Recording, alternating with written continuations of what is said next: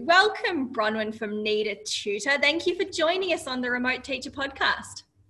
Oh, thank you, Hakia. It's really exciting to be here and talk to you after all this time. I've been following your Facebook page for a while, and as we were mentioning before, I think it's a really great connection tool. I'm very excited that it's growing as well. More experienced teachers and new teachers in there to share and learn from each other. It's great. So, well, we've got you here though. Let's talk about Need a Tutor. Can you share the background and maybe how it all got started? The Need a Tutor. Yeah, sure. So I have a background in education. I'm not a teacher, but a background in education. I also have a son who is dyslexic, and throughout his schooling we had various tutors that would help him. So I've always been quite interested in that whole educational support side of things and helping kids that have issues and learning difficulties.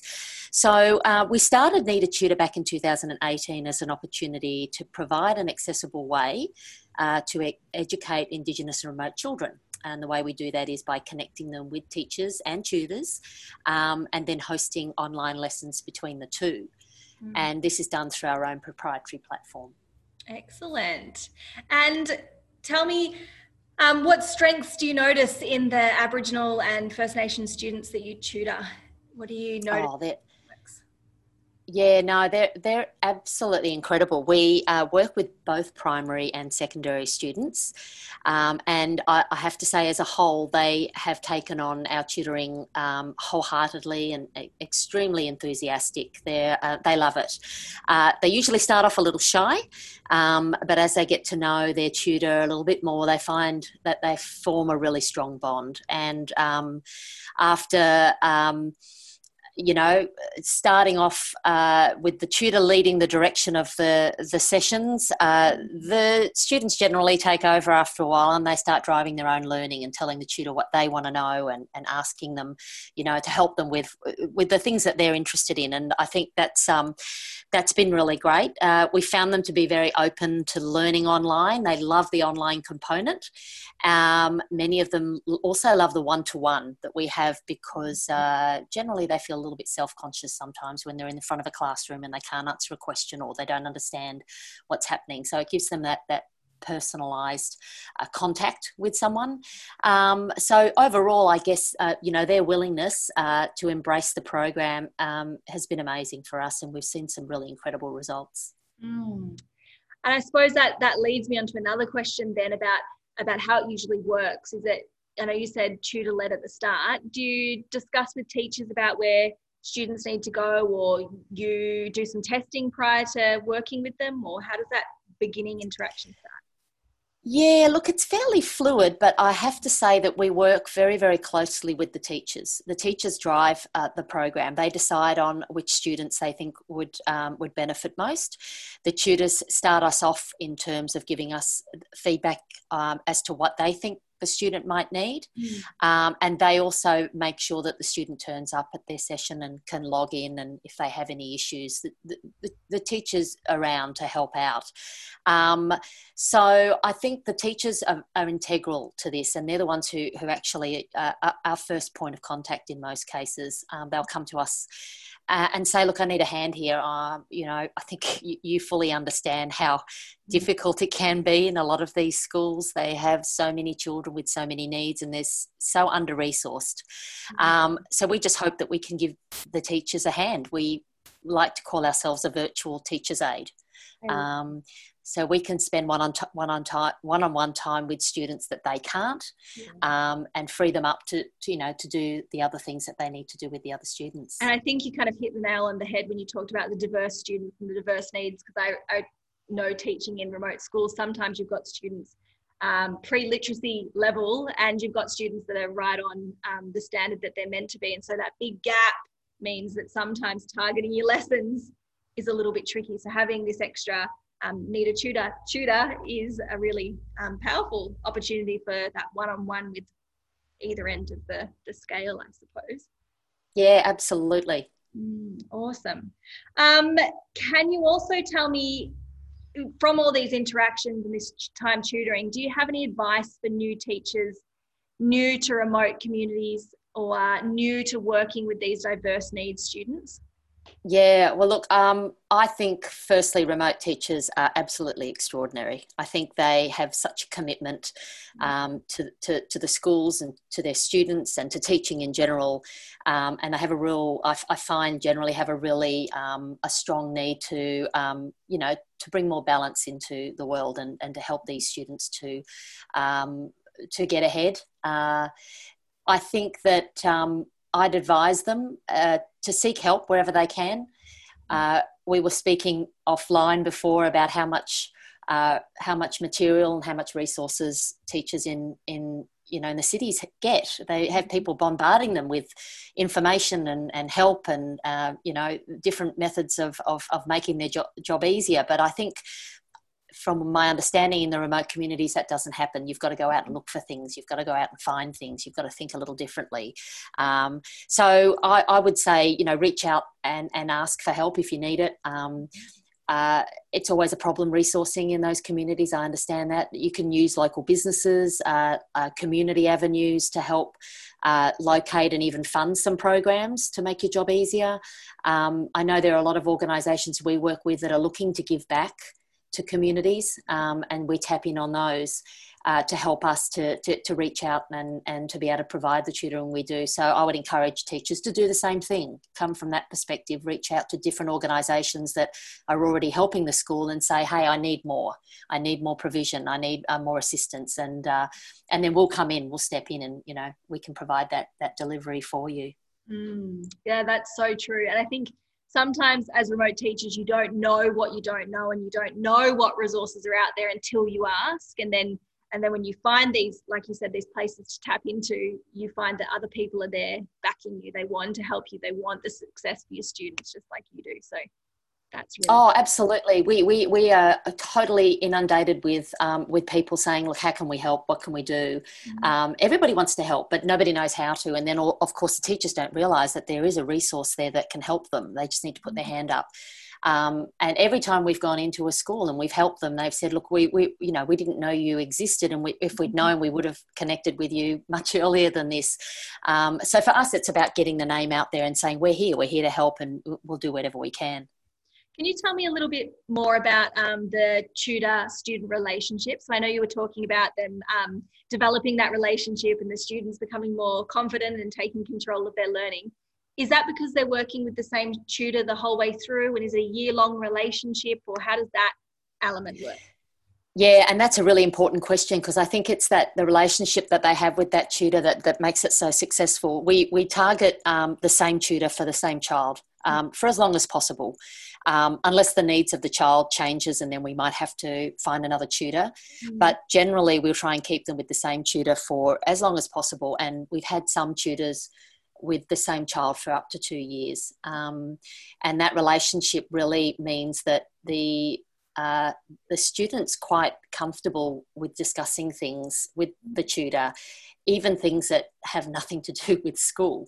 I'll give you an example. We had a young boy who was having problems with being bullied, and after a while he opened up to his tutor and said, can you help me? And the tutor gave him some advice and checked in on him each week to make sure, and asked him how he was going. And I think it really helped that he had that confidant that he could talk to with no one else around, and that person, and that person knew him well, but was removed from him. He lived in another state, so there was never going to be an opportunity where there was going to be an issue. And our tutors, they of course would keep things confidential, and that was a great opportunity for us to see that they could be more than a tutor.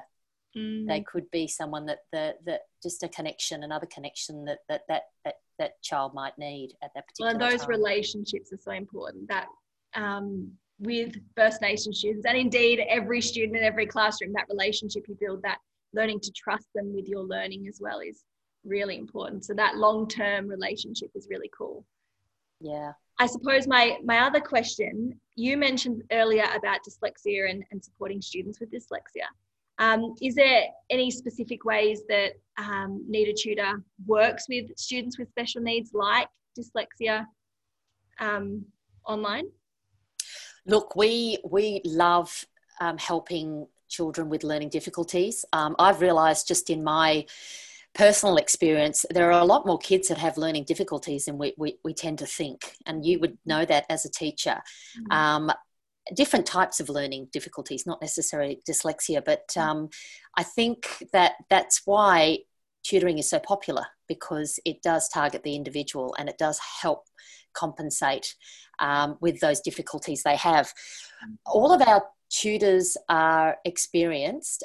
Most of them are teachers and a lot of them have Indigenous experience. So we tend to think that we can help any child. We would actively love to look for teachers that have experience in that learning difficulties area. I think that's a really nice provision that we could provide for a child that has a specific learning disability or a learning need, and to be able to have a tutor that can help with that. We've come across it on a couple of occasions, but I'd really like to expand that. I think that would be a really nice way of helping remote kids that also have that additional issue of learning difficulties. Yeah. So it's also pushing the high-end kids, but supporting the learning needs as well. Yeah. And I think, generally we found, and you probably can attest to this, that we have about a 2-year deficit in the grade level of a lot of the children that live in those remote communities versus, children in the city. So you're playing catch up to start with a lot of these children. And then, of course, there's the absentee issues and a host of other issues. So if you're starting from a place of, playing catch up, and then you're compounded with a child that has learning difficulties, it's just so difficult for them to progress. And that's where we think we can really help them. We can give them that nudge and that assistance. And I think sometimes the vulnerabilities with students that do come from remote communities, they've got all these amazing strengths in different areas and can speak multiple languages, but they don't necessarily know where their gaps are. And so if they don't realise that they have these gaps or how to ask for help to fill them, or as teachers, new teachers in remote communities, sometimes we don't know how to assess the gaps or, find these things. Having a tutor that is able to support the individual child through that learning could be really, really important. Yeah, absolutely. The individual learning plan is what we're all about. We often get asked, will you do 5 children? Can you do 6 or 7? And I think for us, that one-on-one is really that's the impactful part of what we do. And these children really need that, and they really respond well. But to your point about, how amazing these children are, yeah, we some of them are incredible, and not in a traditional sense, but in a sense of the languages they speak, the connection with the community, the connection with the land, their understanding of, all things bush, all things nature. Our tutors often tell us that they're just marveled by some of the stories that these children tell them. And it's a two-way street. I think our tutors get as much out of it as the children. Totally, yes. And I think that two-way learning is important to recognise, especially for new teachers, that our students do come with all those amazing strengths, and it's about finding that way for them to be successful and grow in both worlds, that our students need to have the opportunity to be pushed and excelled in Western learning as well, so that they're not missing out. Like you said, that 2-year gap, we don't want that to hinder them in their life. We want to be able to make sure that they're bridging the gap. So that's an important part that you guys play. Thank you. Yeah. Where can teachers get more information about this service, and how can they get involved? Well, we love to hear from teachers. So I just want to put it out there that any remote teacher in any school, or you don't even have to be particularly remote, we work with teachers that have students that really need a hand. They simply need to contact us and let us know where they are, what they need. We have expressions of interest that come in regularly from different teachers for their students. We then ask them to go to the principal, make sure the principal's comfortable with what we do. And then it's simply a matter of trying to make sure that we can get the program up and running in the school.